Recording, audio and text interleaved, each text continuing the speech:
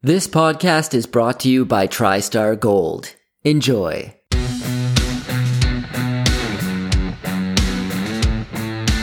This is the Commodity Culture Podcast, where we interview prominent investors, fund managers, analysts, and company CEOs to give you an edge when it comes to investing in the commodity space. Hello, everybody, and welcome to Commodity Culture, where our goal is to make you a better investor in the commodities space. My name is Jesse Day. Before we dive in, standard disclaimer, nothing here is investment advice. Do your own due diligence. And today's guest is the CEO of TriStar Gold, an exploration and development company focused on developing their flagship property, the Castelo de Sonhos Gold Project in Brazil. It's Nick Appleyard. Welcome to the show. Thanks for having me, Jesse. It's an honor to have you on. And I want to start, before we get to the company, with a broad overview of the gold sector at present. Obviously, we saw nominal all-time highs being reached at the end of 2023, and now we're hovering just above 2,000. What are the main catalysts you think that could potentially send the gold price back to all-time highs and perhaps have it stay there for a sustained period of time? Yeah, it's an interesting question. It's one we get quite a lot. You know, like you said, we've had some really nice moves, and gold does seem to be trending upwards right now. You know, I always believe that it's stuff that we can't tell. I mean, if we knew what it would be there already. And as investors, we would be piling into gold. I mean, if I knew it was going to be 2,500 tomorrow, I would mortgage my house to that limit and put it all on gold. I don't think anyone really does. And I would actually caution people, as you just said in your intro, do your own work and be cautious of people who tell you they know what's going to happen. I don't think any of us really do, but it's definitely trending up right now. And, you know, and the world's a little unstable, but I would just, I think something that we can't foresee right now is generally what makes the big moves, the big sustainable moves. Yeah, black swan events or other things, absolutely. And nobody knows the future. I like that answer because usually you get a litany of different reasons why gold's going to 3,000. And that sort of hyperbolic language doesn't really help investors. You know, many point out that gold mining companies at the moment are extraordinarily undervalued compared to the metal itself. Do you agree with that sentiment? And what do you think it would take to close the gap between the price of the miners and the metal itself? Yeah, and we are definitely seeing some of the weakest valuations that I've seen since I've been in working in this area, which is now a lot of years. You know, what I see on sort of more than just sort of the generic, the whole mining sector, it's, you know, the explorers seem to get valuation sometimes when they see something good, and the producers are getting a certain valuation. It's weaker than normal, but they're getting something. I think the developers are really getting left behind right now, and that's the sector we find ourselves in. I think we have to all remember these are all cyclic. So, you know, they have weak times and they have strong times, but yeah, it's very weak right now. To change that, it'll be something. Something will click, and everything's connected. So, I mean, it could be that interest rates drop, that triggers more M&A activity, and then the whole thing starts to flow. People realize, wow, these developers are so cheap. All of a sudden, money's getting cheaper. They can build their mines, or the producers can borrow the money to build the mines. They're going to go after those developers. That's where we need to be. Something like that'll just click and change it, and all of a sudden, people recognize the discount we're trading at these days, and it'll change quickly. And that is one thing I've remembered, you know, sort of think of from my 30 odd years in the industry now, is when things move, they usually move quite quickly, especially in the junior sector. You know, stocks have usually doubled before you realize that things have turned around. Right. And you do have a pretty unique perspective on the sector as the CEO of a gold exploration and development company. Are there any insights you could share with us into the gold market from that perspective? I think the real thing is, you know, there's got to be a reason for people to buy. So, you know, if people come into the sector and buy, you know, junior developers, which is where we sort of see ourselves. Right now, there's no driving factor. It's sort of, there's nothing making people think if I don't do it now, I'm going to miss out. So yeah, it's going to be the start of M&A activity, which drives that, I think, whether that's driven by interest rates or just a couple of companies starting that M&A trend, which we haven't really seen a lot of. I think that's what it'll get it going. You know, you'll just see a couple of things get acquired. Then all of a sudden, all the other producers who've been watching a lot of things, you know, even us, we have conversations with producers all the time. but you feel no urgency from their side of the fence.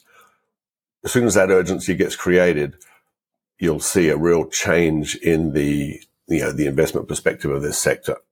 And do you foresee more institutional investment flowing into gold at any point? Central banks obviously have been buying gold at a record pace. Switching more to the retail side as well, financial advisors do not recommend gold for their clients by and large. It's still kind of outside of the mainstream finance discussion. Do you think we could see that change and even potentially gold mining companies be seen as an attractive place to park capital for institutional investors? We will. I don't know when. I think I find retail brokers, they usually follow trends and sell what they can sell. We will, I think, but it'll take a little while before they come in. I think we'll see a lot more smart money moving before the retail brokers are pitching it to everybody on this, everyone out there. I think of it as a bit of a food chain. I think you'll see the M&A activity, the really smart investors first, big institutions after that, and then the retailer probably towards the end of that food chain when, maybe historically come in at the highs rather than the lows. So I think you will see that, but I don't know when. And I don't think that'll be a driving factor, really. It'll be more a result of the driving factors we've spoken about. Right. Now, do you buy into the notion that gold is sound money? I've spoken to different CEOs of gold companies, and some of them have differing views because there's obviously this belief out there that gold is sound money that your average person can take possession of to store wealth outside of the financial system with zero counterparty risk. Obviously, we saw banks go bust in 2023. We're seeing insane levels of government debt that many people are pointing to as completely untenable over the long run. Central banks buying like crazy. Is this a time when holding some amount of physical gold is important in your view? I think it always is. I think it's a really good backup plan. I think you'd probably, over the normal sort of terms that we look at, and, you probably wouldn't do that well if you had everything in gold or, precious metals right now, and you'd find yourself illiquid and it'd be difficult. But, I think it's a really good backup plan. And I think it's going to grow and become more of a backup plan as we move into more digital currencies where you can't even get notes in your hand, and it's, you're really doubtful about, you don't actually understand. I must admit, I've tried to understand digital currencies multiple times, and it sounds simple, but when you get into it, it's really difficult to understand. And then at that point, I think, so in the future, I think gold and precious metals will have a really important role to play as a backup of wealth. I truly believe that, I don't think it'll replace it. I don't think everything will be that, but, to have a percentage of your stuff in that. Just as a little story, I've got younger children, 10 and 12, and I'm teaching them like their birthday presents, 5-ounce Christmas presents, 5-ounce silver bars. Nice. And they understand that, okay, that's something solid you can hold and you can go and sell, and it's worth the money and no one can take it away from you, but you can lose it. So they have to be careful on that side. I think it is a store of wealth that's going to be important and going to remain important. Well, gold mining is a very tough business. So many factors come into play, so many challenges to be overcome. In your experience as the CEO of TriStar Gold and your previous experience in the mining industry, what are some of the biggest challenges you faced, and how did you overcome them? I think this question, it is interesting because you said it now and in the past. In the past, I think it was very different. In the past, it was a lot more technical and a lot more how many ounces of gold you could find. And, and then everything else could be overcome with enough, throw a few dollars at it and you could fix everything else. These days, as far as the projects are concerned, it's almost done a complete flip. It's like, can I build a mine in that location? So when we did the due diligence on TriStar before I did a management takeover, probably 60-70% of our due diligence was, okay, if there is the gold here and if metallurgy is good and the mining is okay and the processing is okay, can we build a mine here? Can you get the community buy-in? Can you get environmental work? Does indigenous work? Does the jurisdiction work? So those are the biggest issues. And then as you move forward with the project, managing those issues, managing them so they stay on board and stay in favor of the company, is a real tightrope to walk these days, because you need to have a supportive community. So you need to invest money and time into that community, but every year you've got to do more than you did the year before. So you really have to judge that very, very carefully. So at the project level, that's it, is that judging how you manage the community, manage local authorities. At a higher level, obviously, raising money is always the hardest thing for a junior. And I think that's a perfect segue to discuss TriStar Gold, because I definitely want to talk about the jurisdiction you're in and the governmental regulations, et cetera, in just a moment. But before we do, for those who are unfamiliar with TriStar Gold, could you give us an overview of the company? Yeah, absolutely. So we're a single asset company. The project is called Castelo de Sonhos, or the Castle of Dreams, in Pará State, Brazil. It's fairly advanced right now. I've been working on it for seven years now. We've completed a pre-feasibility study, very robust economics.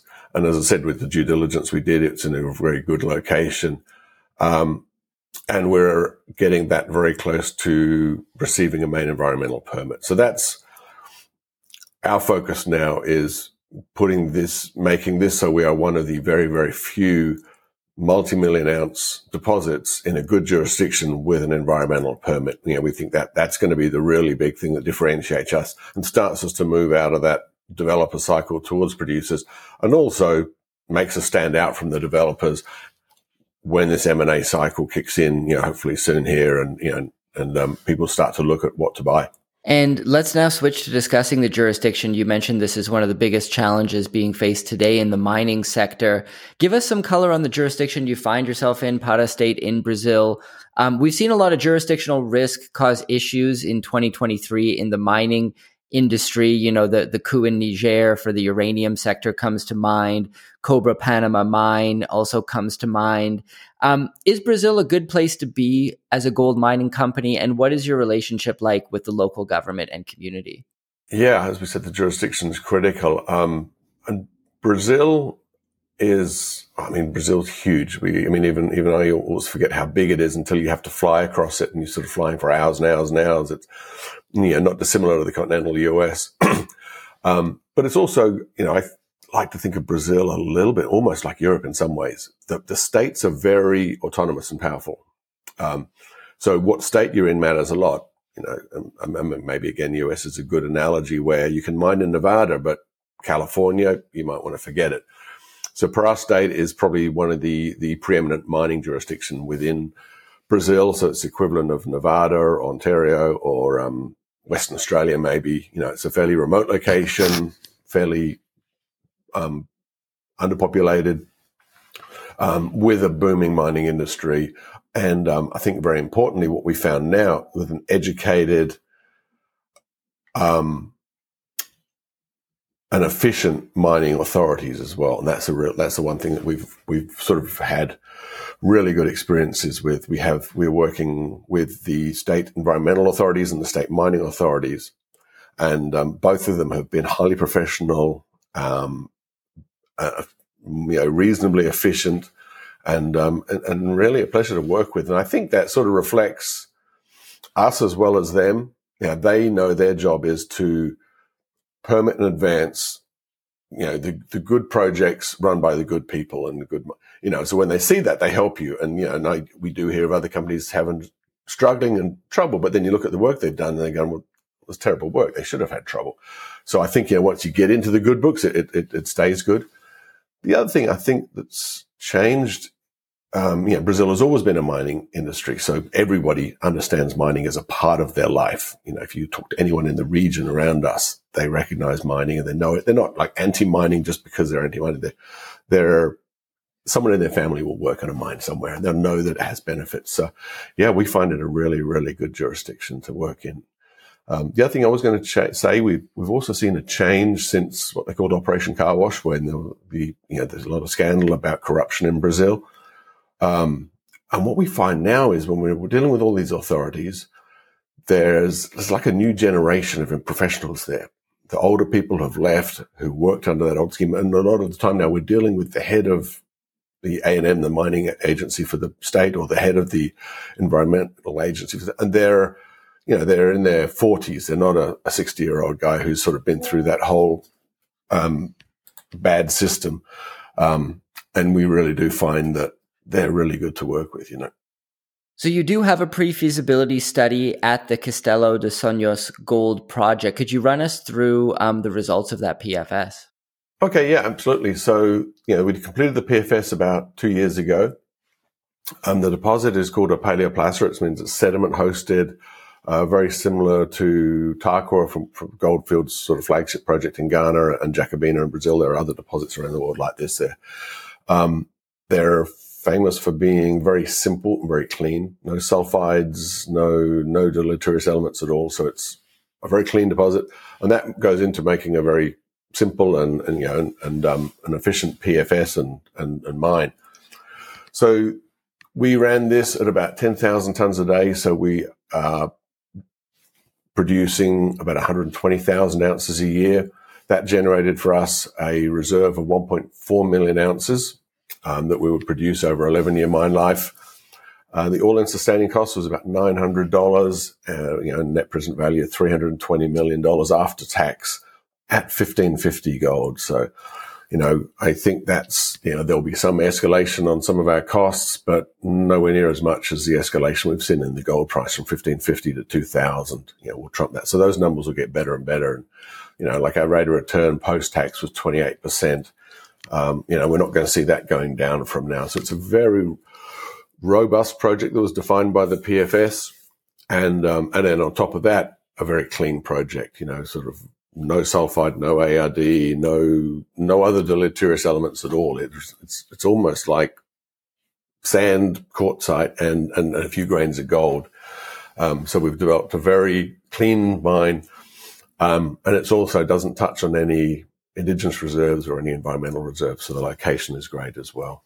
Great. Well, what about the permitting status? How is that coming along for you? What are the next steps to advance the project to production? Yeah, so when we completed the PFS, we figured the best value we could get for our shareholders now is to get that permit because, there's a lot of projects advancing or the resources or drilling, very few multi-million ounce assets in a good jurisdiction with a permit. So we wanted to get that. So we've been working on it since sort of December 2021 now, and we're getting very, very close. We've been through pretty well everything. We completed a very detailed EIA. I think it's about 2,500 pages. It is a very detailed study, done with the help of agencies in Brazil, but also overseen by some, external experts as well. So it's a world-class study. And, the steps you have to go through that, you submit your EIA. It's reviewed by the agency. They send you some questions. We answer those. Then they come to a site visit to ground truth what we've told them. They've done that. We've been through that. Then you have a public hearing where you set up a big meeting in town, the town closest to the project, and announce to everybody in the region and invite everyone you can, describe to them what the project is going to be after you've already answered the questions to the authorities. That town hall meeting was in early December or late November actually. And, really, that was the last of our sort of involvement. We had a couple of minor follow-up questions. We've completed them. And really, we anticipate now receiving this environmental permit this quarter. There is always something go wrong, but we can't think what it is. It's going really, really well.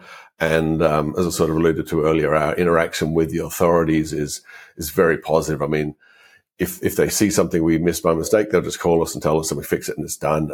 The interaction is really good.